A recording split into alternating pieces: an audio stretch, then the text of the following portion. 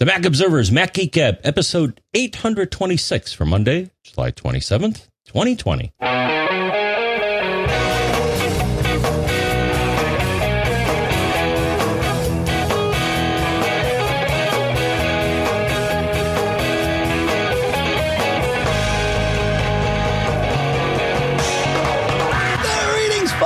Welcome to the Mac Observer's Mac Geek Gab, the show where you send in your questions, your tips, your cool stuff found. We share your questions, tips, and cool stuff found, and we try to get answers to your questions. If we can provide them, great. If somebody on the feed or listening can provide them, even better. We share your quick tips. We share our quick tips. We share cool stuff found. The goal is for each and every one of us to learn at least 5 new things every single time we get together. Sponsors for this episode include Otherworld Computing with a new product we're going to talk about at macsales.com, mintmobile.com/MGG, and expressvpn.com/MGG. We'll tell you why we would like you to visit all those URLs in a minute here. But for now, here in Durham, New Hampshire, I'm Dave Hamilton. And here in Fairfield, Connecticut, this is John F. Braun. How are you doing, Mr. John F. Braun? You know. Just okay? Staying inside, keeping cool. Yeah, that's true. Okay. Yeah, it's hot out. Yeah, man, it's crazy. All right, well, why don't we take it to a quick tip, John? I think we have a few today, and you're going to kick us off with listener David, if memory serves. Yes. And here's David's tale of woe. After receiving a new card from my bank because of a breach, I added the new card to wallet. After calling the bank to authorize a new card, the wallet still showed the card needed to be authorized. After several months to see if it was a network propagation problem and me forgetting to do it, except when I tried Apple Pay at a store, it was still showing, so I recalled the bank. They said it was okay on their end, so I called Apple support at their suggestion.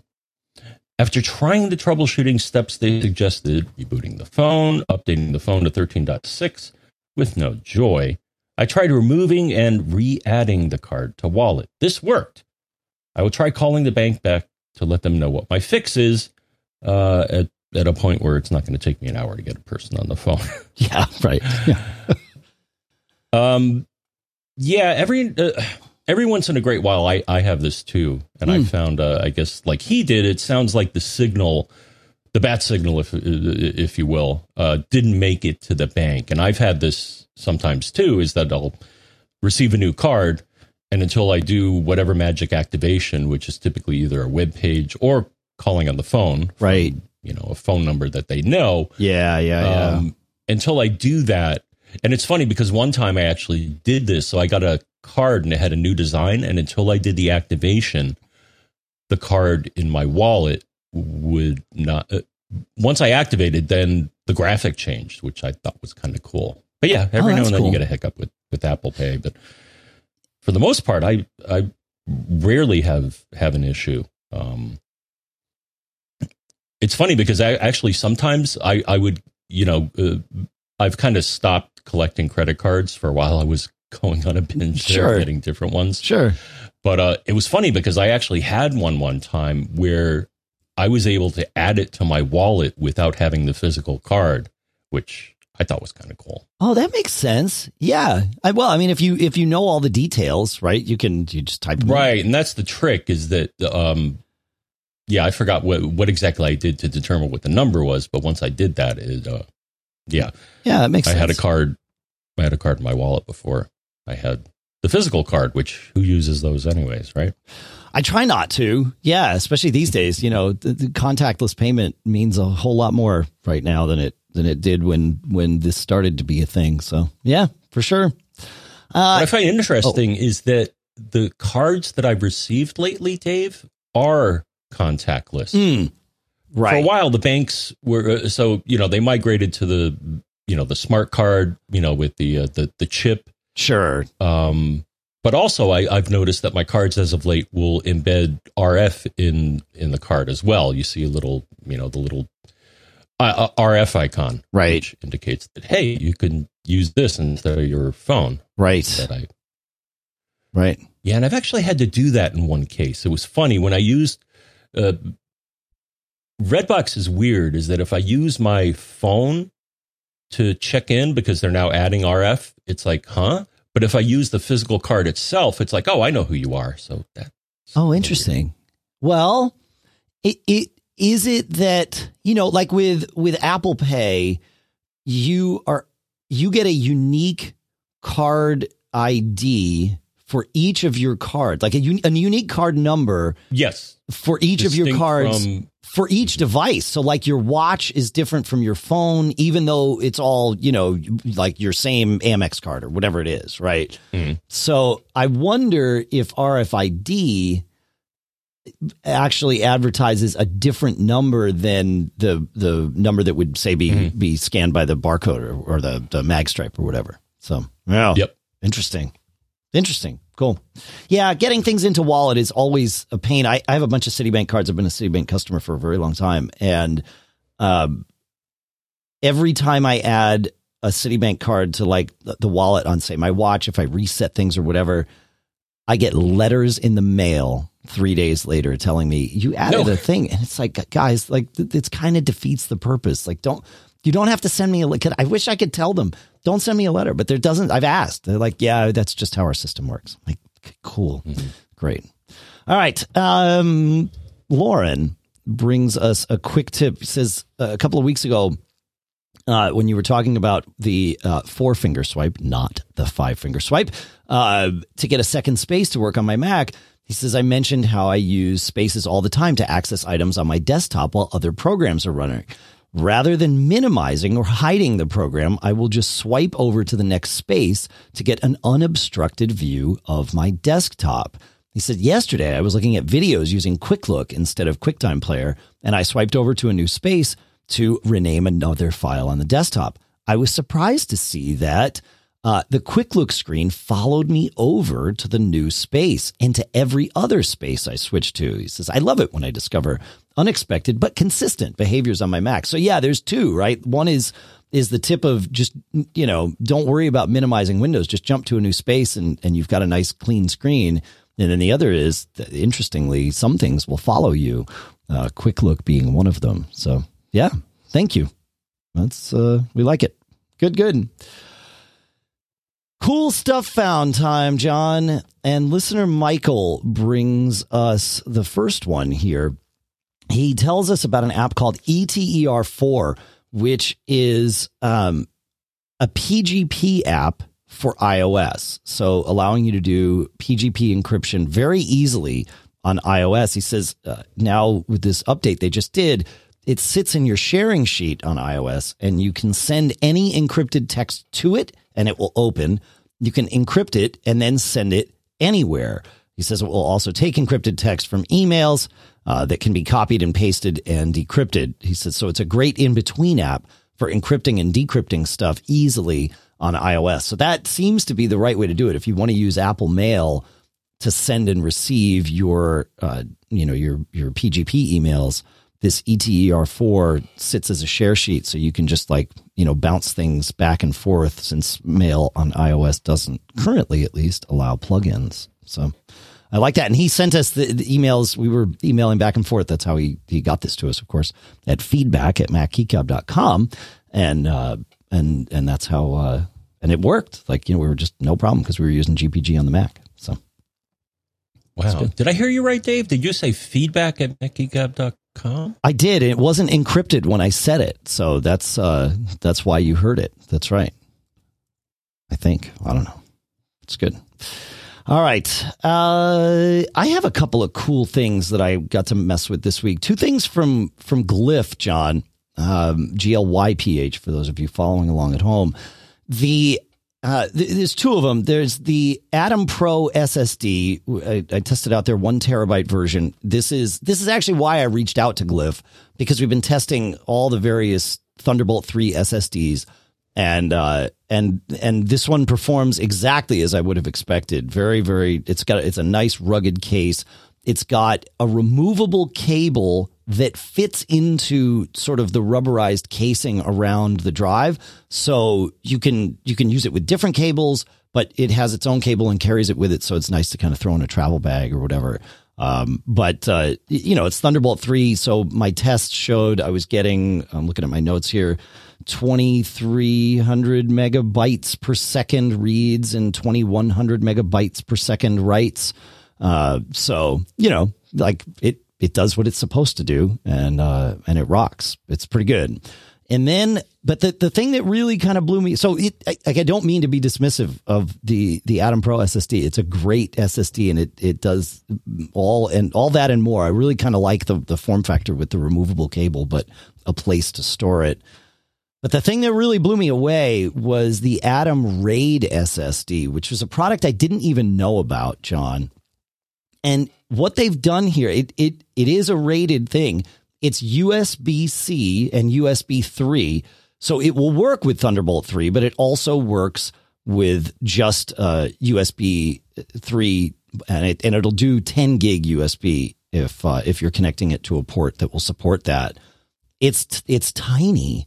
Even the 4 terabyte one is tiny. It's probably 2/3 the size of the already very portable Atom Pro SSD.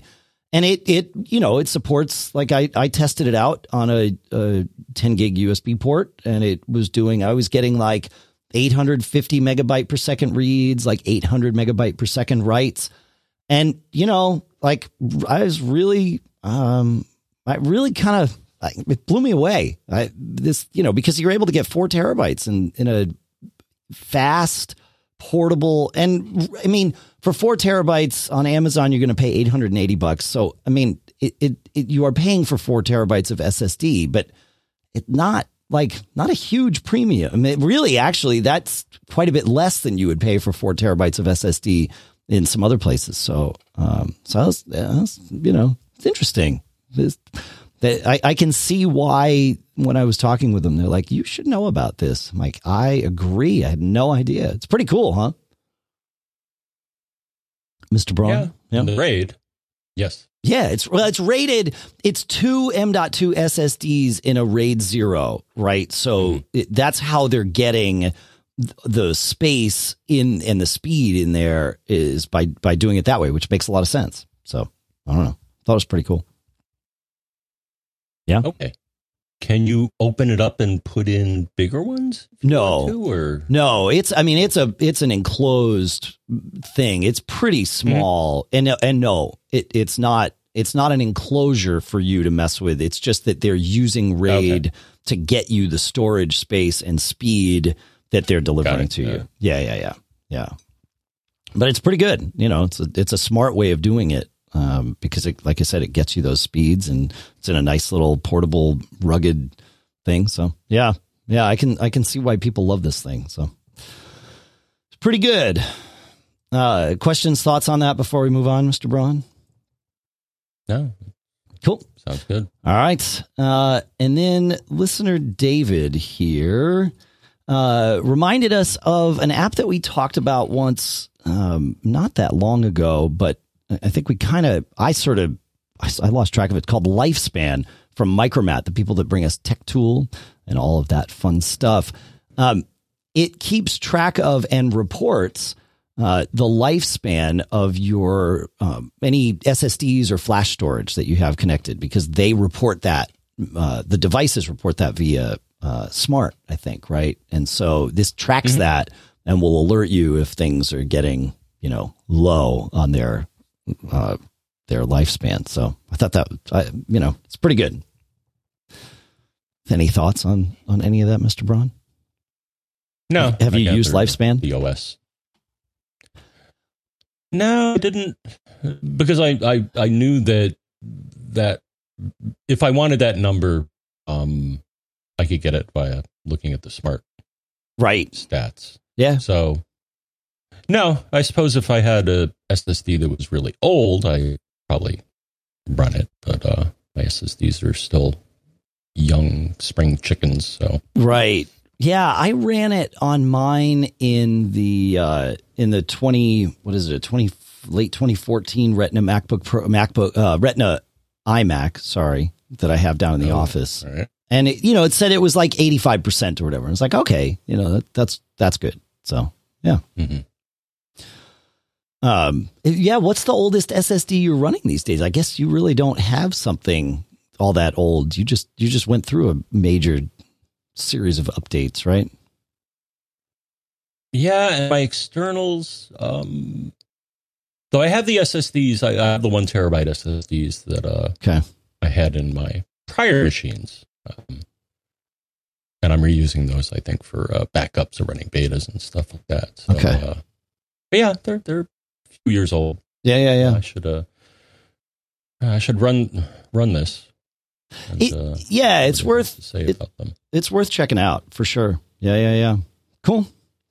While we're on the subject of SSDs, John, I want to go, and we have some questions about SSDs, and listener Scott brings us to something that I was going to discuss anyway, because I've been running into some weirdness. And so Scott says, I just removed an SSD from a dead PC to use as an external drive on a Mac. The SSD is fine. The power supply on the PC is dead. The burning question for me is which format to use for the drive. The paranoid voice is saying to use macOS journaled HFS Plus because it is tried, true, and stable. Then there's the future-proofing side that says APFS is the future, and I might have to reformat the drive someday to support that. All my systems are running Catalina, so that's not the issue here. He says, the disk will be encrypted because my paranoia ignores any option that does not say encrypted. Should I just use APFS or should I give in to my paranoia? So, a couple of weeks ago, I probably would have just said, oh, yeah, go with APFS. It's an SSD. APFS is great on SSDs. So let's just do that. You're not worried about compatibility. No problem.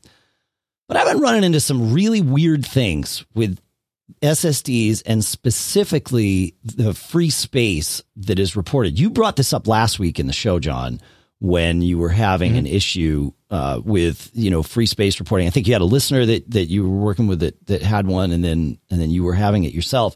And I ran into it this week too. In fact, right here in the studio, I record our all of my sort of in progress media. So our podcast audio, our podcast video now, any scratch tracks that I'm working on for like music projects, we're doing, we might be doing another thing with the Macworld All-Star Band. I don't want to let too many cats out of the bag, but we had fun doing the first one. So, those types of things I store on a, fast SSD. I've got an OWC Aura SSD up here and I store my stuff on that and I formatted it as APFS. I carved out a portion of it to be my clone so for that, it must be APFS because Catalina can only boot from APFS. But, and then the other part, therefore, is an APFS volume. And I'm thinking about changing it and moving my clone to something else. And the reason is I cannot get the Finder to report free space for me, John. I've rebooted the Mac. I emptied hundreds of gigabytes off of, I deleted like scratch files and moved things around, emptied the trash, and my free space remained at 41 gigabytes free. Nothing I did could get this to change. I tried launching Carbon Copy Cloner to see if there were snapshots, right? Nope. Mm-hmm. No snapshots. Like to speak of that were big or anything, nothing, right? I'm not having Time Machine back up this drive. So it's like I am cloning it on a daily basis, just so everybody knows. So I'm not losing this data, but, cloning it off to my disk station or whatever. And you ran Disk First Aid, right? I did. Didn't fix it. Oh, and that didn't release it. Okay. No. But this morning when I came in here, I'm like, 41 gigs, it's going to be tight when we record the episode. Cause it's usually somewhere between 30 and say 50 gigs of video that gets recorded raw here. And then usually I just pitch it cause we have the YouTube and Facebook copies and it's like, yeah, that's all we need. But I like to have backups.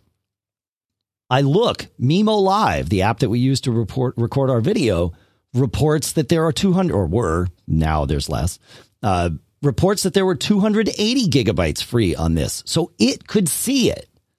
Right. That's the part that made me scratch my head. But the Finder was not reporting it properly. Correct. Yes. That's bizarre. I agree. Like, what is this? I don't know. So, and then, there's the whole thing about APFS is not as fast as HFS Plus, right? For raw data transfers. Now, obviously, if you're duplicating files and doing things like that, APFS has lots of benefits that make it more efficient in that way.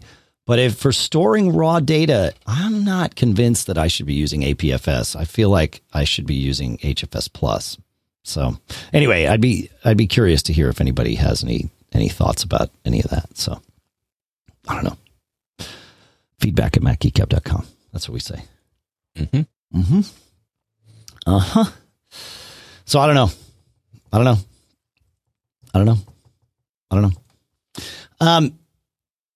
Another thing, John. Do you have any thoughts on that before I bring us in another direction here? No, I haven't run into it often, but it is an annoying feature of APFS. Yeah. I just don't get it. I understand if it's the snapshots, and in our chat room at live.macgeekgab.com, Brian Monroe is asking, do you see any space that says purgeable? And I don't. So I don't know what's going on here, but if I do it from the terminal, df-h or whatever it is, let me look at let me find it here. It says, the numbers don't make sense. It says there's 894 gigs total, 478 used, and at the moment 9 gigs available. So this could get interesting real soon now, folks. So but yeah, I don't get it. Anyway, that's how it goes, I suppose. I don't know. I want to bring us in another direction. Do we have any other thoughts on this, John? Nope. Okay.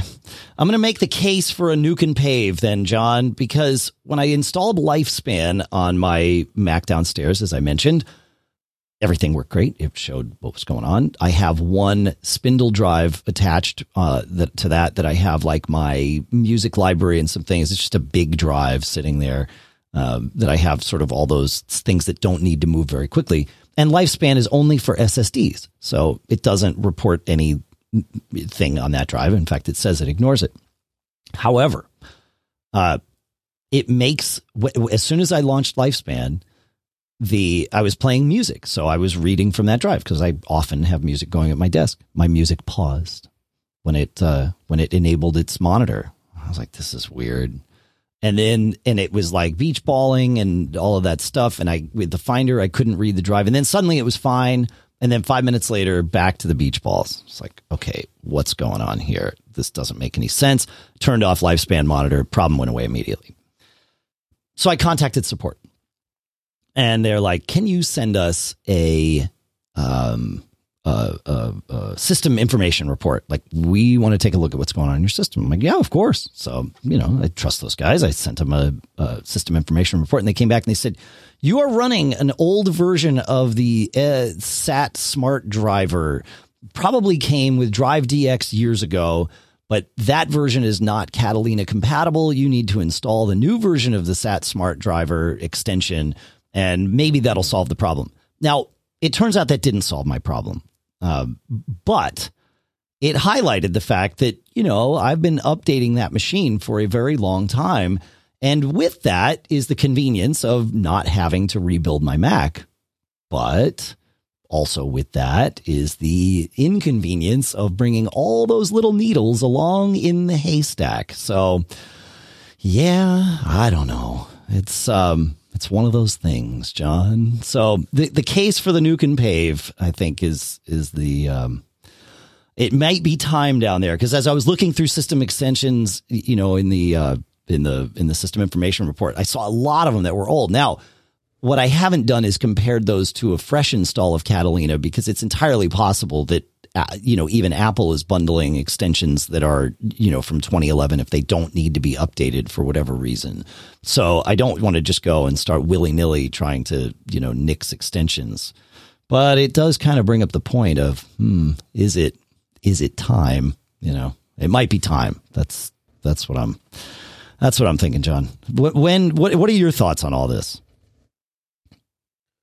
Every now and then, I'll run system info and look through the various categories in the software category, and or just manually sometimes, dig in your system folder and take a look at things. It's like, do I need this? Or, wow, that's really old. Yeah, right. Yeah, that's really old. Yeah, exactly. But no, I haven't done a Nuke and Pave in quite a while. Okay. Both of my new machines, I did migration. Okay.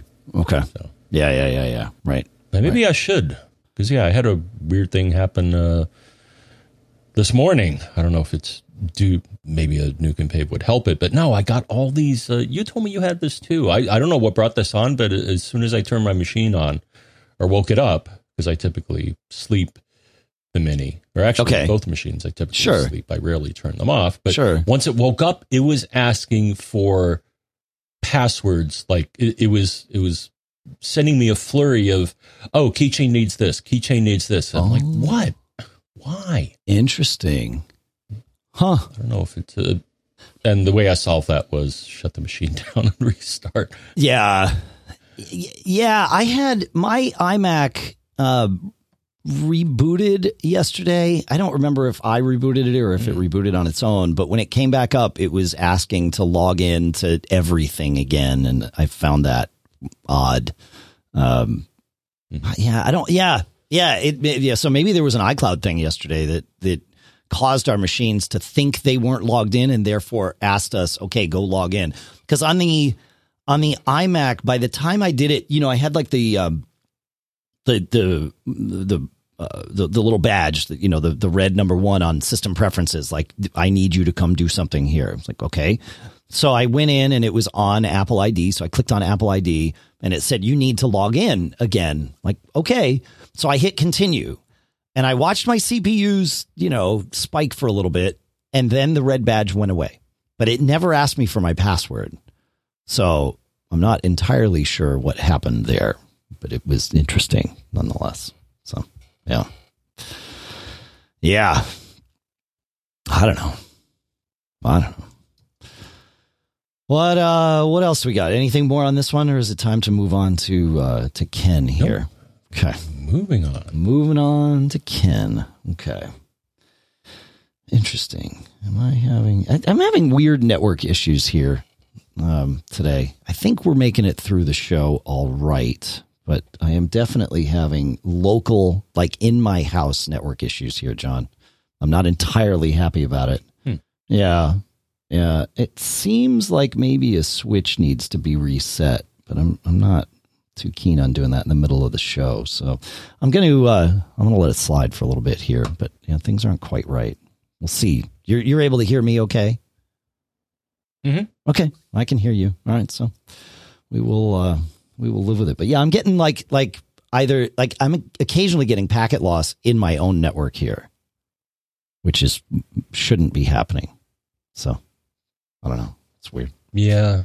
And actually, I've had some outages as of late. I don't know if it's because everybody's using the internet at home these days. But it was funny, though. Actually, I detected it, or I didn't detect it. It did, Dave. It was kind of funny. So here's a little tip. But so all of a sudden, I got a Fing notification, probably from my Fing box on my phone.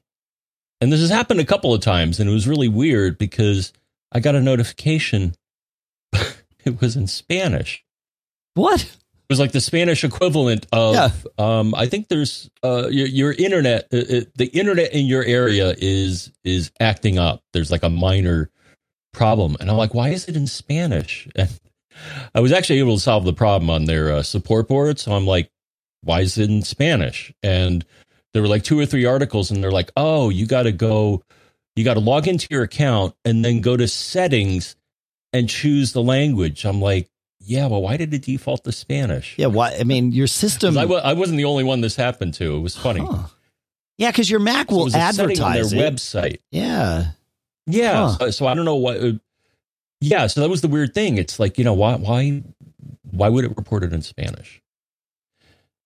I think it's a bug on their end, but I'm not the only one that ran into it. But it's, fortunately I could read Spanish, so I kind of knew what it was saying. But right, yeah. So if you get your Fing alerts in Spanish, you gotta go to your account and change the default language. That's weird. Yeah, why wouldn't it just inherit that from Mac OS's? Because Mac OS will advertise that to any app that asks. Yeah. Huh. Interesting. Cool. It's good. I mean, but it's good that it alerted you to the outage.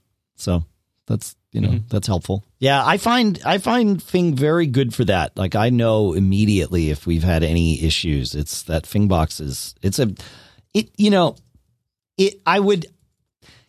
if I was still doing a lot of consulting, I feel like the Fing box is something I would consider installing on, those client networks where I need to know what's going on kind of at all times. That would be a really handy thing because it could alert me, I don't know. It just seems like one of those things that could be super handy to have out there. So, yeah. What would be even better is if, I think there are boxes that do this. If the Fing box had a VPN server that obviously with passwords and everything, but that I could get into, then it would be like, all right, I'm going to put this one box on your network. It's going to let me monitor things. And if I need to get in, it's going to let, it's a path to let me in, because then it doesn't matter what router they're using and things like that. I can just forward some ports to it, or it could do it with UPnP or whatever. So yeah, I'm curious actually, if anybody knows of anything that does that, let us know. That would be, I feel like I've heard of things that do this. So it'd be nice to find one, especially something in that relatively affordable range. So, all right. Yeah, let's talk to Ken here. Ken asks, he says, I've waited too long and my 2009 iMac is just too slow and giving me problems. I've put off getting a desktop for the house since the iPads and the MacBook Pro that we have work so well. I can't wait for Apple Silicon iMacs and probably don't want to get the first ones. So how about I get a new Intel Mac with low specs for now? I would get a higher iMac like the 27-inch models with 3 terabytes of storage, but there's a huge wait time for custom orders and I need to get going in August. He says, I expanded my present Mac with additional memory and a 3 terabyte drive. The best I can do for the new iMac is a 4K 8 gig 1 terabyte model that can be delivered in a day or two. Apple stores in New York are pretty much still closed, he says. Here's the main question. I have all my media, docs, photos, music, etc. on this iMac. I have more than a 1 terabyte drive will hold. I also have a new Synology disk station, 918 Plus, and 4 terabyte drives in it. I would like to use the Synology and move all my files and libraries there, and then with the apps and programs installed, turn on this new iMac and go from there. I have backups for all, of course. What I need is to not screw this up. How should I proceed? Should I set up the Synology now, move media now, and then set up the new Mac and find the Synology and go from there? Can I use Migration Assistant from a higher capacity Mac and send the media to the Synology that way? Can I put them all on the same network and go from there? What do you think? So I think whatever you're going to do, you should do it before you migrate to the new Mac. So get your old Mac set up such that you can easily, replicate that setup on this new one with less storage, because moving to a Mac with less storage is always kind of a weird thing. Migration Assistant isn't really built to deal with this, although it'll try and help you. But the way it'll help you is by picking and choosing what it is that you copy over, meaning you are going to leave something behind. So, but here's the thing. The Synology really isn't the right place to store your active libraries like photos or music. And even storing your documents there is something that you want to do carefully. You certainly can, absolutely. You can file share to them and have them there. And that's probably the easiest thing. So you could do that with file sharing, storing your documents there and just attach to that server and use that as your document store. That's fine. You could also use Synology Drive to sync your documents there. But now you're dealing with, do you have room on your Mac to have a local copy of things. So that's a little different than offloading your storage, right? Music, I don't recommend this, but you can make it work because they're just MP3 or M4A, AAC files, whatever, even FLAC or, any of those things. Although I guess the music app on the Mac doesn't support FLAC, but ALAX or, Apple Lossless, whatever those are. Yes, it will work. But I don't recommend it because it gets weird. Photos will absolutely not work on a network. Oh, wait. Before we get to photos, I mean, not what I said is true, but we'll dig into why. But are you storing your music only on your Synology and playing it in the music app from there? I copy it. So I've copied my music folder to the Synology, and then I run, what is it, Audio Station? Oh. But they have an audio server, a DLNA server. Totally. And that's what I do to play my music. That totally works. And yes, 100%. That's totally fine. I was referring to playing music from within the music app with your music files and library over on the Synology. And again, that'll work, but it gets weird. But no, I do the same thing as you. I have my music library local. It's on that external drive I mentioned earlier in the show. And then I clone that folder over to the Synology so that Audio Station and Plex and all of that have access to it. Yeah, for sure. For sure. Yep. Now, photos. Yeah, and it's kind of cool because when I upgraded my setup here, once my TV died, I had to, 4K everything. Right. But it's interesting because not only does my TV see the disk station, because it's saying, hi, I got music on here. You want to, and I think it advertises, yes, that has video as well. So it's kind of neat that I'm pretty sure both my 4K Blu-ray and my TV can both see the Synology and its, the various media that's on it, which was kind of neat. Yeah, absolutely. Oh no, that's the way to go for sure. Yeah. That's awesome. Yeah, I use Plex for that. Yeah, I mean, for a while I was like, do I really want my TV to be smart? And it was like, yeah, I guess it can be useful. The right smart TV, like we said recently, the LG TVs, smart TVs are fantastic, and really for me, it has completely negated the need for an Apple TV box. Because the 2019 and later LG TVs now have the Apple TV app, so you can play all your Apple TV content. And then, of course, they've got Netflix. They have Peacock, which Roku doesn't have yet, but Peacock showed up right away on day one on my LG TV. So, they keep that stuff up to date. And it's got. I noticed that. Yeah. And the TV will tell you also, when I turned the TV on, it was like, hey, Peacock's available if you want it. Yeah.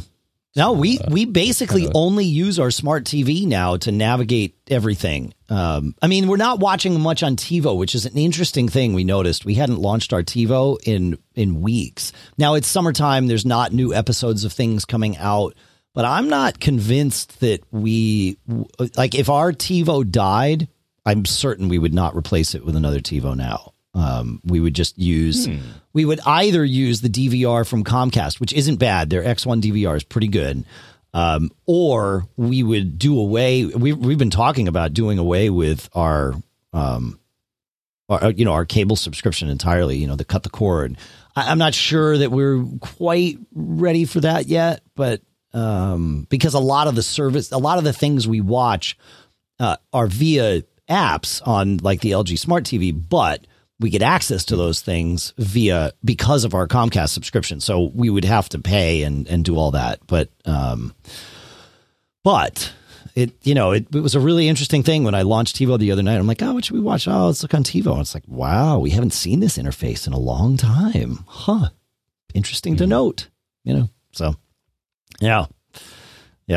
But yeah, the right smart TV. I hear the Samsung smart TVs are also, up to date and they pay attention to them. It's not, my problem was, our last Plasma was a Panasonic and it was a smart TV. But to my knowledge, the apps were never updated. I'm sure they were at times, but it wasn't like what we're seeing, with from LG. So, yeah. Anyway. All right. How did we answer that? What's that? Answer that. What did we answer? So I think we answered that for Ken. Well, we answered the music part of it, but photos is the thing that's a problem, right? Because you cannot store your photos on anything that is a network device. It must be a local device. The way that Apple has written photos to be managed, so that although I suppose, I mean, you could maybe. And honestly, for somebody in Ken's scenario, maybe the idea of using iSCSI would be an option. What iSCSI does is it's not native to Mac OS, so you'd need to run a third-party iSCSI driver for the Mac, but the Synology supports it. And what iSCSI lets you do is carve out a blob of storage on your disk station that your Mac can then format as though it's a locally connected drive. So, that, I mean, maybe that's the answer here.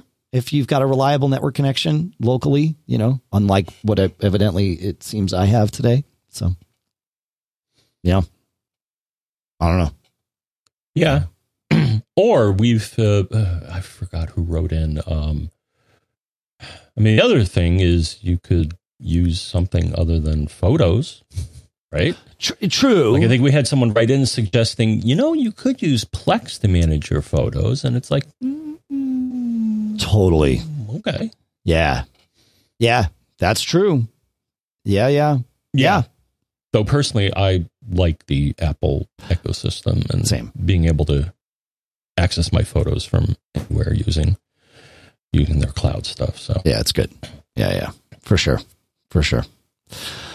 All right. Let me make sure, because we've taken lots of tangents on here. So iSCSI aside, what I would recommend for anyone in Ken's situation, including Ken, is to get an external drive. We mentioned some earlier in the show, whether or not it makes sense for you to do like the Glyph Atom RAID SSD, right? Or getting something, even a external spindle drive to store your stuff on. There are drives out there that will serve your purpose, and you don't have to break the bank. And then that way you can just have an external drive attached to your Mac that stores all the big stuff. And that's essentially what I do. I think my Mac in the office, actually, I think it's a 512 in there. And I'm never hitting limits because I don't store the big stuff there. The big stuff is all on this external drive. And it's not a bad way to live, especially with an iMac. So there are a few options. Seagate, if you want to go spindle-wise, Seagate's portable 4 terabyte spindle drive is $95. Now, 120 megabytes a second versus, 800 because for an SSD, so you obviously get what you pay for. The SanDisk, if jumping to an SSD, a SanDisk 2 terabyte Extreme SSD is $299 for 2 terabytes, and that now goes 500 megabytes per second. The thing we talked about recently, though, is even better than that. The Samsung T7 2 terabyte is $299, and you get 1,000 megabytes a second. It'll do USB 10 gig. And then there are the off-brand ones. I found this Vectotech, sorry, John, a 4 terabyte SSD, $589. So, a little bit less than you would spend for 2 Samsungs. 540 megabytes, so it's 5 gig USB. But I'd probably lean towards that Samsung T7. 2 terabytes is the biggest that one will go, but I feel like that's not a bad option. I don't know. What do you think, John? What would you, for this kind of scenario, what would you do? All the ones you have there. Yeah, I really haven't looked at external direct connect drives for a while. Pretty much the ones I have right now I'm using for making clones, but Yeah, I'm really not. You don't have a need for media on a direct connect drive because it's all on your internal. All my Synologies, and Drobo as well. I still use. Do you really? What do you use a Drobo for? Video and backing up my videos and photos. Oh, okay. All right. So pretty much. Yeah. Nothing wrong with that. Cool. Yeah, it's still good for that. Yeah. I'm amazed that it's still working. Yeah. Yeah. Yeah. And that it hasn't kicked the drive out of it in quite a while. I think I told you I have like a 15-year-old drive in there, like one of the first one. I think it's a Hitachi 1 gig drive or one. You're a brave man. Yeah. Oh, hey, the drive seems to think it's okay. Yeah. Yeah. And the Drobo does. So. Right. Yeah. No, if it right. I'm starting to have problems. I have some 14 terabyte Iron Wolf drives that are maybe 18 months old. And I've had 2 of them begin to fail recently. I think there was something wrong with the batch. And I was looking at replacing drives. I had shown you that I'd ordered like 4 of the 16 terabyte Iron Wolves, which they're like $500 a piece. So it was like $2,000 worth of drives. And then I stopped that order because I realized that while the Iron Wolves have like the cool little interface with the Synology to report all kinds of extra data, the Seagate Exos drives, EXOS, are way faster. They are rated for like triple the service life of the Iron Wolves. And they're supposed to be more expensive, but for whatever reason, and I know supply chains are all screwed up right now because of coronavirus and all that stuff. I'll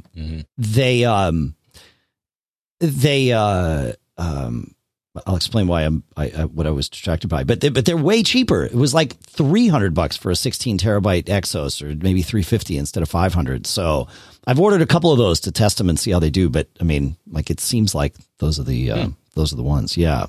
Now, what I got, John, was a warning that my disk writes were too slow here from Mimo Live. And my guess is that I hit whatever wall that is that hit 0 gigs available on this drive. And so I'm curious to see what the Finder is going to report in terms of free space. There it is. The Finder is now reporting 236 gigs available. So whatever purging needed. Somebody got a nudge saying, hey, you better free this space up. That's correct. Yeah. And then it took, it did its job, but it, slowed things down a little bit while it actually freed up the space. So yeah, there you go. I'm curious if you look at your processes if delete D is in there somewhere. Well, I think it would have, if it were involved, it would have been there, but it's not there now because the job has finished. I wasn't looking, but I would guess that, delete D would, based on what you found last week, that would be it. I don't know, man. It's craziness. All right. All this. I want to take a minute and talk about our sponsors if we're finished with all this. That work for you, Mr. Braun? Absolutely. All right. Our first sponsor today is Otherworld Computing, one of my favorite companies that exists in our market. And because they always have the things that I need, or at least most often do. And they've got something new out. It's their Thunderbolt 3 mini dock. Yeah, that's right. They've been hard at work figuring out what we need, and here they come again. Their Thunderbolt 3 mini dock over there at OWC. It's a bus-powered multi-adapter dock. So that means it's got 2 USB-A ports. One of them's USB 3, one of them's USB 2. It's got a gigabit Ethernet port, right? And dual 4K capable HDMI ports. So this means you can connect this up to your Thunderbolt 3 capable MacBook and have 2 monitors, and you've got USB 2 and USB 3 and gigabit Ethernet. Nice little Thunderbolt travel dock. I mean, it doesn't have to be a travel dock. Obviously, you plug it in at your desk and it stays there. But really great thing when you get somewhere and you want to plug into Ethernet and don't want to deal with patchy Wi-Fi, no problem. You know, then you've got USB, which is great. You can connect a drive up to the USB 3 port, you know, and then if you've got like a mouse or something else that you want to connect up to the USB 2 port, no problem. Or even just charge your phone, right? No problem, because your computer will do that, because that's how that works. You gotta check this out. So you're going to go to macsales.com and check out the new OWC Thunderbolt 3 mini dock and everything else they have. Our thanks to Otherworld Computing at macsales.com for sponsoring this episode. Have you thought about your wireless build lately? You probably have, and you're probably looking at it saying, what am I doing here? Especially if you're with one of the big wireless providers, you know, because the monthly bills from those, as we all know, can be way higher than we think we should be paying. But what are our options? Well, our next sponsor, Mint Mobile, is your option. We've been using and testing and trying and I was going to say experimenting with, but also relying on Mint Mobile for over a year here now. And it's been fantastic. And the cool thing is, with Mint Mobile, you can cut your wireless bill down to just $15 a month and save hundreds of dollars by switching to Mint Mobile. So for anybody out there who's looking to save without sacrificing service, switching to Mint Mobile is a no-brainer. By going online only and eliminating the traditional costs of retail and all of that stuff, Mint Mobile can pass significant savings onto you. It's like they were social distancing before that was even a thing. They just figured out that this was a better economic model for them and especially for you. Every plan comes with unlimited nationwide talk and text plus crazy fast 4G LTE. Of course, you can bring your own phone. They support all the great Apple features like visual voicemail and all of that good stuff, which means that you just get the SIM from them. You plug it in, you're good to go. So to get your new wireless plan for just $15 a month and get the plan shipped to your door for free, go to mintmobile.com/MGG. That's mintmobile.com/MGG. Cut your wireless bill to $15 a month at mintmobile.com/MGG. Our thanks to Mint Mobile for sponsoring this episode. You ever need to search for something online that you don't want people to know you're searching for? Maybe, it's a gift for somebody. I found for me, sometimes researching some of these theater shows that I'm doing lead people who are watching to believe that I'm interested in things that I might not actually be interested in because of the subject matter of some of these shows. And so you think, why not just use incognito mode? Well, let me tell you something. Incognito mode doesn't actually hide your activity. It doesn't matter what mode you use or how many times you clear your browsing history. Your ISP, your internet service provider, can still see every single website you've ever visited. And some of those ISPs are using that data in ways that we don't actually like. So that's why even when I'm at home, I never go online without using ExpressVPN at these times, right? Because this is what ExpressVPN can allow me to do. And ExpressVPN is super easy. One click and it's enabled.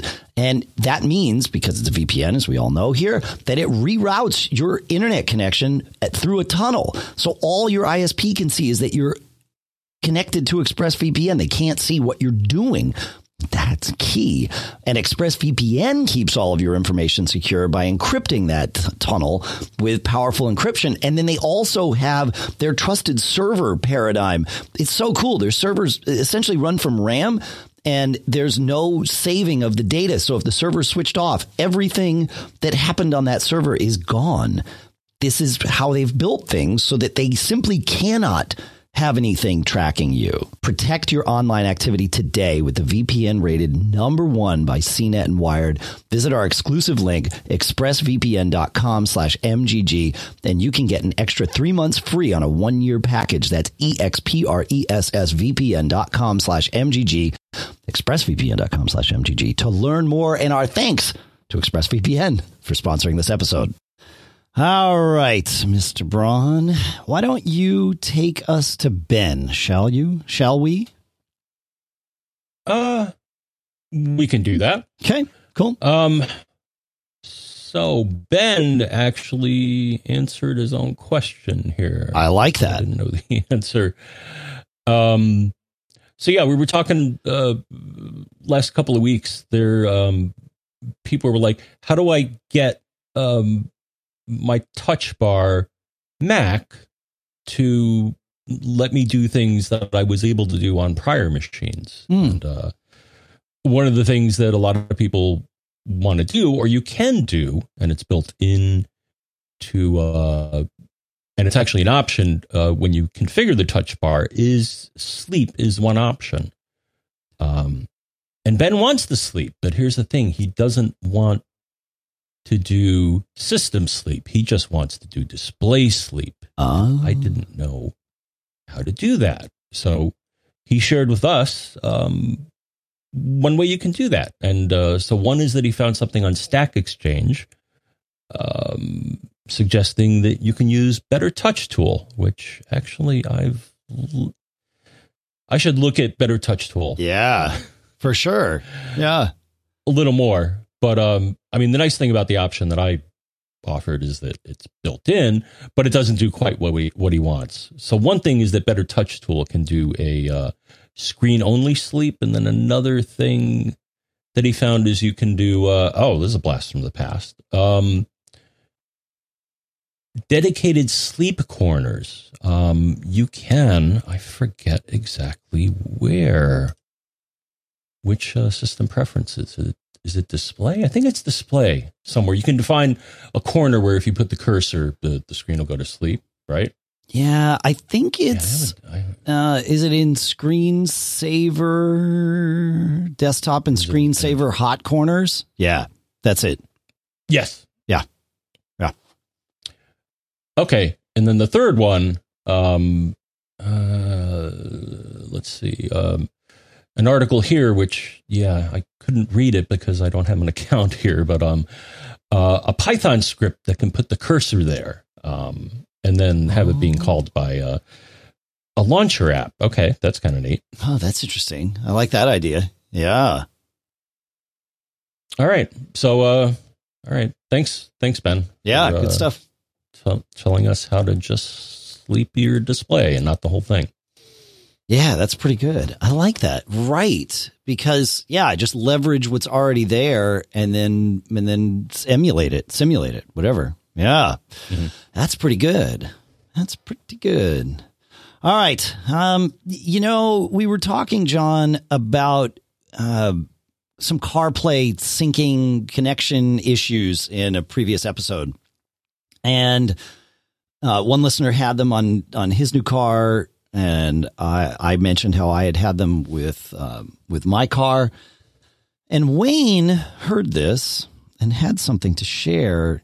He said, syncing the iPhone to the automobile's operating system has been a problem over the last 2 new vehicles I've owned. Last fall, he says, I purchased a 2020 German manufactured vehicle with upgrades for electronic capabilities. Upon connecting my iPhone, everything worked for about 10 days. Suddenly, syncing my phone to the car's system was not stable. The dealership's geek specialist worked on finding a solution with me for an hour. No joy. He scheduled a service appointment. The repair tech approached me in the waiting area and said he believes he has the solution to the CarPlay problem. He handed me my ODB2 device that I had been plugging into my cars for a number of years. It was, of course, the automatic device that was popular over the past 5 years or so. He showed me a service bulletin from the manufacturer that said, in no uncertain terms, do not plug anything in to the ODB2 or the ODB receptacle, or is it OBD? I always get it wrong. I think it's ODB, right, John? I don't know. He says, I never plugged in the automatic again, and CarPlay worked fine ever since. And then, of course, automatic back in May closed their doors and all of that. So that solved that problem. When automatic closed their doors, I removed my automatic connector. I also have not experienced any CarPlay issues since then, and I hadn't really thought about it until I got Wayne's email. So maybe those things that are, doing Bluetooth and more. I think the automatic one was doing cell connection on the most recent model. It wasn't even. Oh, yeah. I mean, it did Bluetooth, but then it also had the cell connection. So So there you go. Yeah. Yeah. Interesting. So thank you, Wayne. John, well, you know what? Go to Louis. I think I have something to announce, but I'm going to let you finish first. Oh, yeah. All right. Yeah. Or Louis. Yes, it's Louis. Just to follow up on the last episode where you were talking about programming function keys to do a shutdown. I noticed that with Keyboard Maestro, you can assign the same function key to multiple macros. When you do that, you get a small menu, see below, when you activate the function key of your choice, F2, for example. So you could program one F key to show you sleep, shutdown, restart, etc. Just thought you'd like to know. Yeah, cool. That's cool. So if you're into Keyboard Maestro, if you have a Keyboard Maestro, then it's nice that it gives you that flexibility. Yeah. Oh, man. Are you not using Keyboard Maestro yet? No. Oh, dude. It's like, I don't know. I like the what we do for the show here would not be possible without Keyboard Maestro and lots of other things that I do. But like, yeah, mapping function keys to, like, you know, if somebody's watching on the video, I can show them just me, or I can show them just you, or I can show them us, or I could even show the Mac Geek Gab logo. And all of that is happening because of using Keyboard Maestro as the glue to take what I'm pressing on the keyboard and like mapping it to other things. So, and it's super easy. Like it's just little blocks of, you just connect things together. Kind of like Automator in that sense, but sort of not constrained. So yeah.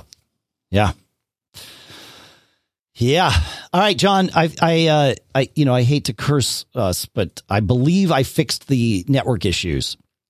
So I had a theory that something at the house was, barfing extra traffic across. Clearly something was barfing things into the network and locally, because I was doing my tried and true ping test where I ping three things. I ping apple.com. I ping my cable modem, and I also then ping my router.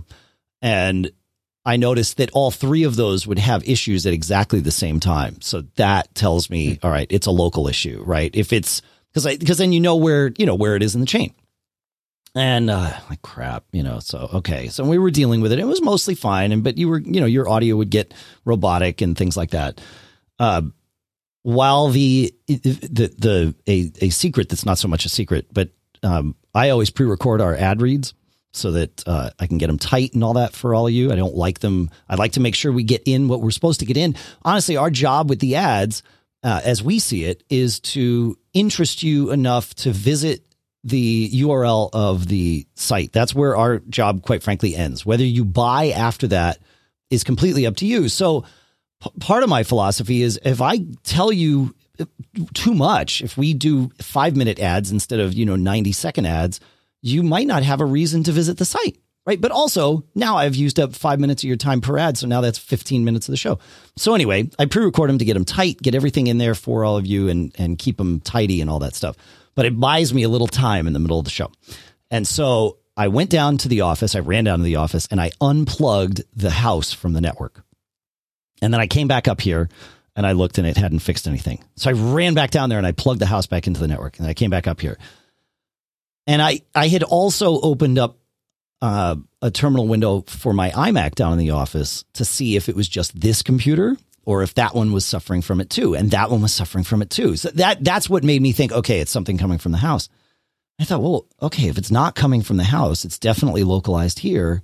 Like, I don't have that many devices here. I thought, wait a minute.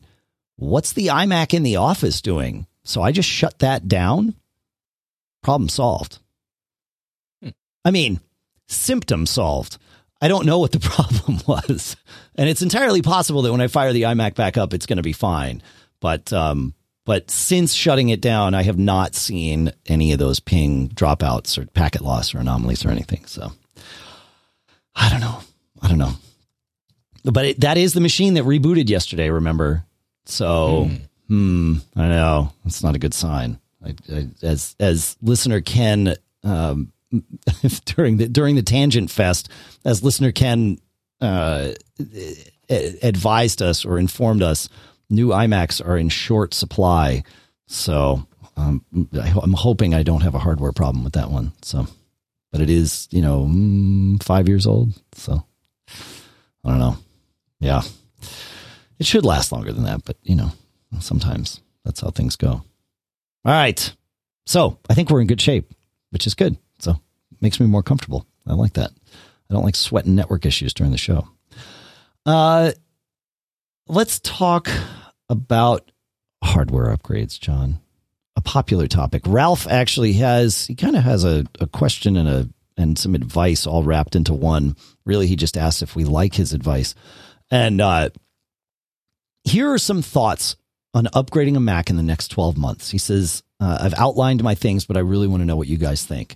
And he says, so my Mac computer purchase / replacement strategy has been select the model and features with the intention of owning for the long haul. Maintain anticipating replacement in 5 to 7 years. If possible, avoid bleeding edge models. If possible, avoid the latest and greatest models that introduce troublesome features, and replace when the unit can no longer install the current version of Mac OS. He said, my main iMac is a 2015 15-inch MacBook Pro, performing well, but approaching obsolescence, and certainly in that 5 to 7 year life expectancy replacement window. 2 new innovations coincident with the replacement timetable, of course, the OS upgrade to Big Sur and the hardware upgrade to Apple Silicon. What to do, when to take the plunge. He says, my plan, subject to change, depending on the advice of those who know better, hold on to the 2015-inch, install Big Sur when it's released, and monitor feedback on the Apple Silicon Macs as they are introduced to users providing comments. Defer upgrading to the new hardware until the 2015 can no longer install the current Mac OS and or the wrinkles are ironed out of the move to Apple Silicon Macs. Questions or comments? So I actually kind of like this plan. I mean, there's one part about this plan that I don't like, John, but I agree with. So little cognitive dissonance here. And that's the keep your Mac until it won't install the current Mac OS. I don't like that that's the right path to take because I don't like someone else deciding when I should be upgrading my hardware. But it is the right path to take. Like not for everyone, but for those of us that, are doing these things where we want to keep pushing our Macs and doing things with them and also maintaining security updates, although Apple does maintain security updates for a while after an OS is, for older OSs for at least a couple of years. So, but like for me, I definitely wouldn't keep an iMac in my office or here in the studio if it wasn't capable of running the latest Mac OS. In the studio, I am always slower to upgrade because, there's a lot of moving parts and I don't like to move things I don't need to move. But yeah, I agree with that. And I like this idea of, kind of leapfrogging past the first wave of Apple Silicon. This is definitely one of those do as I say, not as I do things. If an Apple Silicon iMac were announced within the time frame that it would make sense for me to hold on to the 5-year-old now iMac that's in the office, then I would almost certainly buy an Apple Silicon iMac for the office. No question. But there you go. So I don't know. What do you think about his plan and just this stuff in general, John? I'm okay with it. In general, I would just, when you're ready to buy, keep an eye on the refurb store and get something a couple of years old, which is exactly what I did when I got my Mini. Right. But not my 2019 MacBook Pro, right, because I wanted new shiny. Shiny. Yeah. But even with new shiny, like if you wait, certainly if you're willing to wait 6 months from release date, but even usually somewhere it's in that, 2 to 4 month time frame that they wind up appearing on the refurb store. So depending on your timing. And I mean, we've both been in that boat. Like when I bought my MacBook Air, there was no way that I was going to, I looked at the timing. They released it mid-November or whatever it was. I knew we had CES coming up that year. And it was like, I'm definitely not traveling with my, 9-year-old MacBook Air again. It just wasn't up to the task anymore. So it was like, okay, well, I paid whatever, an extra $150 or $200 or whatever it worked out to have been to have to get that machine in time for us to go to CES. And then I was like, okay, like that was a premium I was willing to have paid. And I knew that, come the end of January or whatever it was, that here they come. And sure enough, they showed up on the refurb store. I was like, yep, but I got to have mine when I needed it. So, but yeah, I'm with you. Yeah, definitely wait. And I would do that with the Apple Silicon Macs again, if the timing allowed me to do that. Like I wasn't in a crunch, like if the machine in the office dies or is on its way out, then that changes things a little bit. So yeah, yeah, I'm with you. And you should get a 1 terabyte SSD and 16 gigs of RAM, because that's what I did on both of my machines. Yeah, my only warning, the only thing we've had a number of people write in, and I always think this in the back of my mind. They're like, "Oh yeah, I got a Mac with don't skimp on the size of because you can't replace the drive that's inside. Don't skimp on the size of the drive."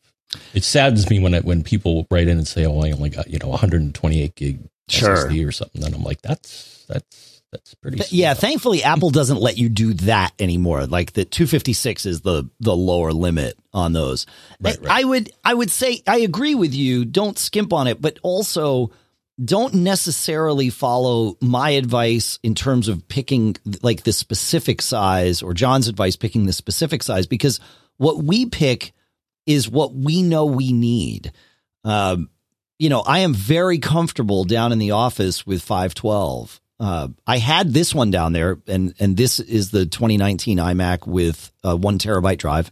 And I had it down there, but migrating from this to the back to the 512, I mean, I was using more than 512, but most of it was just like things in my downloads folder that I hadn't pruned out. Like it wasn't my active stuff, because it's just like, I know what I need, and 512 is enough, because I use an external drive to store all of those things. And so I can get away. Would I buy a 1 terabyte in a new machine? Yeah, probs, but not like, I know that I'm okay with 512. So I certainly wouldn't buy a 2 terabyte drive. That's just, for me, that would be overkill. And I would have to change things around to use it. And I'm not sure that even makes sense. You know what I'm saying? So, but for a laptop, that's a little bit different. Although I do fine with 256 in my laptops. Like it's just not a problem in my MacBook Air. Okay. But again, that doesn't necessarily mean that's like a universal truth. It's just, I know me. If I were to do when I do a laptop again, I'd probably go 512 or maybe 1 terabyte, depending on pricing. But again, with laptops, I'm totally fine with 256. Like I happened to look the other night, and I have like, I don't know, almost 100 gigs free on my laptop. So it's like, yeah, all right, cool. But again, that's the way I use things. So yeah. But, right. Yeah. In my case, especially with the example that I gave before, my photo library is 141 gigs. So I need at least that much space. Yes. However, I don't store my photo library on any internal drive I have. Ooh, right? Because my laptop doesn't store my entire library. There's no reason for that. I have optimized storage turned on for that. I have optimized storage turned on here for the photo library in the studio, because I don't need a second copy of it in the house. I have all my photos downloaded on my Mac downstairs, but they're saved on that external drive. So yeah, so I'm with you. I think my photo library is about that size, somewhere in the 100 to 200 gig range. But I'm not storing that on all my devices. I don't need it. Just like my phone, I don't have the whole photo library on my phone, but it's fine. Right. So yeah. And the same with my music library, right? Same thing. I don't even know what the size of my music library is. It's crazy. But and then there's like my Plex library, which is a whole other thing that we probably shouldn't talk about, because it's embarrassing how big it is. All right. Karsten, Karsten asks, shares from episode 818. He says, listener wanted to segment his main network from his IoT devices. Karsten went a little nuts, and I like this. He says, I did the same a while back, and my goals were defined as 1, keep it simple, 2, keep it secure. The price on the setup was defined by risk. Since the network is going to be to protect attacks on my main network, I was willing to spend a bit extra on the setup. So here goes. I simply signed up for a second internet connection from a separate ISP for $30 a month. I installed a new Synology router. I installed a Fing box. I configured a few Synology security packages, and I was done. The thought is that my main network also uses a Synology router. If the router should die, I can borrow the other, so I have a backup. Great. If my main internet goes down, I could then also borrow the internet from a different provider. My main network's simple. I have my Synology router with Wi-Fi turned off, and then I use Eero Pros, 3 of them in bridge mode, all connecting to my 1 gig up and down subscription. Basking. Since you cannot know how IoT devices are truly architected, you cannot trust the devices and should separate them. He says you could VLAN that setup. However, a separate network ensures that it stays separate with no misconfiguration. It offers replacement components to my main network and is simple to troubleshoot. Yeah, I'll give you that.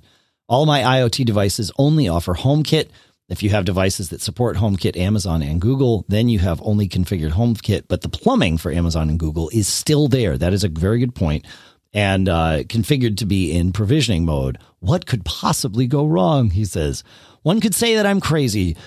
But why is someone deciding to separate IoT devices in the first place? Well, that's true. If you're going to separate your IoT devices out, I like what Karsten has done here. I mean, there is, truly an air gap between the two. Separate internet connections, not on the same network. I'm not sure, integration wise, I guess with HomeKit, you can get away with that. With some other integrations, I'm not convinced that you could. For example, the printer is the thing that always comes to mind. Like, you can't segment that off to the other network because now you can't print to it, right? So, but I guess I'm curious what Karsten would do to make HomeKit work, because HomeKit all works on your local Wi-Fi, right? Like, that's how you connect to these things. So how are you? Maybe Karsten's got some kind of HomeKit hub device on that second network. I'm not sure. If you're going to do it, I like kind of going all the way like Karsten has done here. I really don't do this. I trust my router, also a Synology router, to notice and catch if and when IoT devices go haywire, because that's what can be done. But yeah, I don't know about having it on a completely separate network. I don't know how you would manage all of that, unless you just jump to the other network to change HomeKit settings. That seems a little inconvenient. I don't know. But I like the kind of the geek dedication on that, going all the way. So I don't know. What do you think, man? Not for me. Not for you. Okay. I'm really not concerned if someone accesses my IoT devices. Yeah. Well, I mean, the concern is valid that, an IoT device we have seen many IoT devices with security holes that don't get patched and therefore get hacked. Right. Mm-hmm. And so because of that, that's where this concern comes from, is they're not, as a family of devices, they're not the most secure things. Now, some vendors are way better than others, which is no great surprise there. Some take this seriously, some, don't. And so, your IoT device, like what I was having here on my network earlier, could easily have been caused by an IoT device misbehaving. Turns out it wasn't. Because we seem to have isolated it off to my iMac, which is slightly more concerning than if it were just an IoT, like a camera or something I could just unplug. But I don't know. I have quite a few IoT devices from a lot of different vendors, and I trust I'm paying pretty close attention to my network most of the time.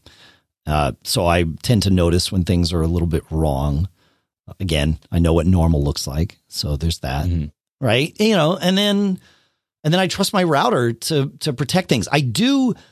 Synology lets me segment off devices, you know, essentially for like family profiles. So I can have one for me and one for my wife and one for each of my kids, and devices are attached. And then you can set how you want those devices to be allowed on the network, and also how you want them to be secured and what type of blocking you want. And so my IoT devices are all on their own profile, which is also the default profile on my network. So if a new device comes on, it gets the IoT profile until I give it more permission than that.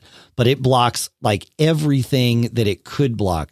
And I'll tell you, it is astounding to me that 2 or 3 times a day from different devices, I'll see from my Synology router that, oh yeah, I blocked a connection to Facebook from, you know, this device, or to Snapchat from that device. I'm always like, that's really weird. Like, why would an IoT device just randomly be trying to connect to Facebook? But, you know, but those are the things I do. I put up, you know, very, very tight walls, and I, you know, that I trust it. So I don't know, but it is interesting that they try to do that. I always wonder if those are errant things, like maybe one of my kids' iPhones for whatever reason jumped to the, and I can dig in, but I've never seen it. It's always been, you know, some device like the TV or something is like, oh yeah, I'm going to, you know, or something like that. The TiVo is like, yeah, I'm going to talk to Facebook. It's like, no, don't think so. Don't know why, you know, and maybe they're using Facebook's tracking pixel for things like it might very well be that. And I'm fine not having that happen. So yeah. Yeah. I don't know. Do you do any like security profiling of your IoT devices or anything like that? No. Okay. Well, I mean, it's fine. That's how it works. Cool. Well, we made it through mostly unscathed, John. Do we have anything else we want to go through, or are we saving the rest of this for next week, my friend? Yeah, I think we're good. I think we're good. I agree. I'm into it. It's good. Yeah. Thanks for listening, everybody. Thanks for hanging out with us. Sorry about the weird little network issues. I'm glad we're solving it. I'm sure I will have things to report about my iMac.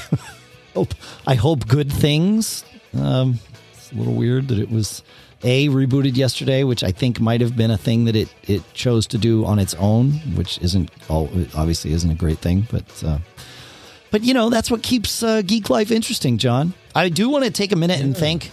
What's that? Yeah, my TiVo rebooted the other day. Oh, which. Well, because when the hard drives die, that's bad. Yeah, I got to. They have a magic key combo you can do to run smart tests and stuff like that. So yeah, I have to figure that out. Yikes. So, as far as I know, the Bolt, you can just pop a new hard drive in. You didn't have to go through all these contortions like you had to with the old TiVo. As far as I know. That's good. Okay. Still. Yeah. Remember the you had to like clone your drive with a special tool with a different file system. Yeah, and it was using this weird MFS file. Yeah, that was it. MFS. Right? Yeah. Huh. Yeah. So that's not a thing anymore. We TiVo owners don't need to worry about that anymore. I don't think so. Oh, okay. Yeah, I've been checking some of the forums, and allegedly you can put in a drive that's at least the size of what's in there. If you put in something larger, it may not use the whole thing. Interesting. Right, because it doesn't know to. I see what you're saying. Yeah. Interesting. Well, fingers are crossed for you, my friend. I hope, because that's never good. Because you would lose your whatever you have saved on your TiVo, right? Yeah, that's fine. Well, you can archive it off with CTiVo. Yeah. Why not? Well, it could be protected. Yes, that's true. The protected stuff you can't archive off. That's right. Yeah. The other day I wanted to pull something off and had little copyright little red symbol or whatever. Nope. Yeah. CTiVo's great though. I've used that, back when we were allowed to travel, and also when there were new shows on TV. I would, if there was something I wanted to watch, like while I was away, I would just leave CTivo running on my computer. And it once the episode finished recording on the TiVo, it would grab it, convert it, and I would have it save it to a folder so that it would automatically add to my Plex library.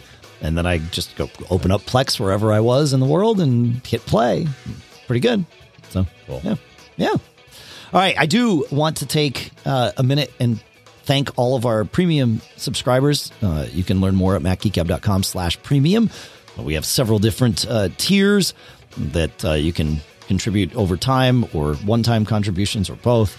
And this really is for those of you who can and are interested in supporting us directly. We definitely appreciate it. It is sort of how things work here. We have our sponsors, we have our premium program, and it's a blend of all of that together is what allows us to continue doing what we're doing. And we love it. Don't get me wrong, but it does allow us to do it, and we don't take that lightly. So thank you.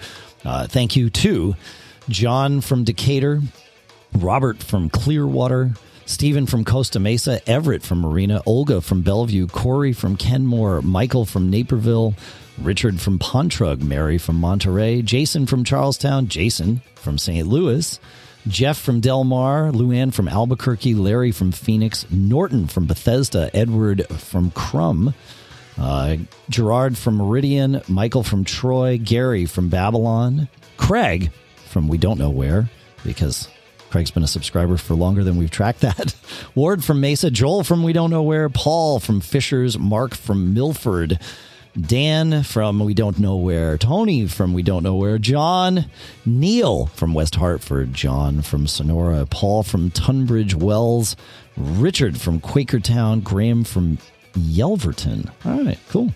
John from Vivi, Dennis from Chapel Hill, Greg from Los Angeles, Doug from North York, Bruce from Sterling, Richard from Quakertown, Abel from Santa Rosa, Mark from New Fairfield. Hey, I used to live there. Peter from Auburn, Dennis from Chapel Hill. We were in New Fairfield, in fact, when Mac Geekab started, believe it or not. I think the very first episode was recorded in my office there.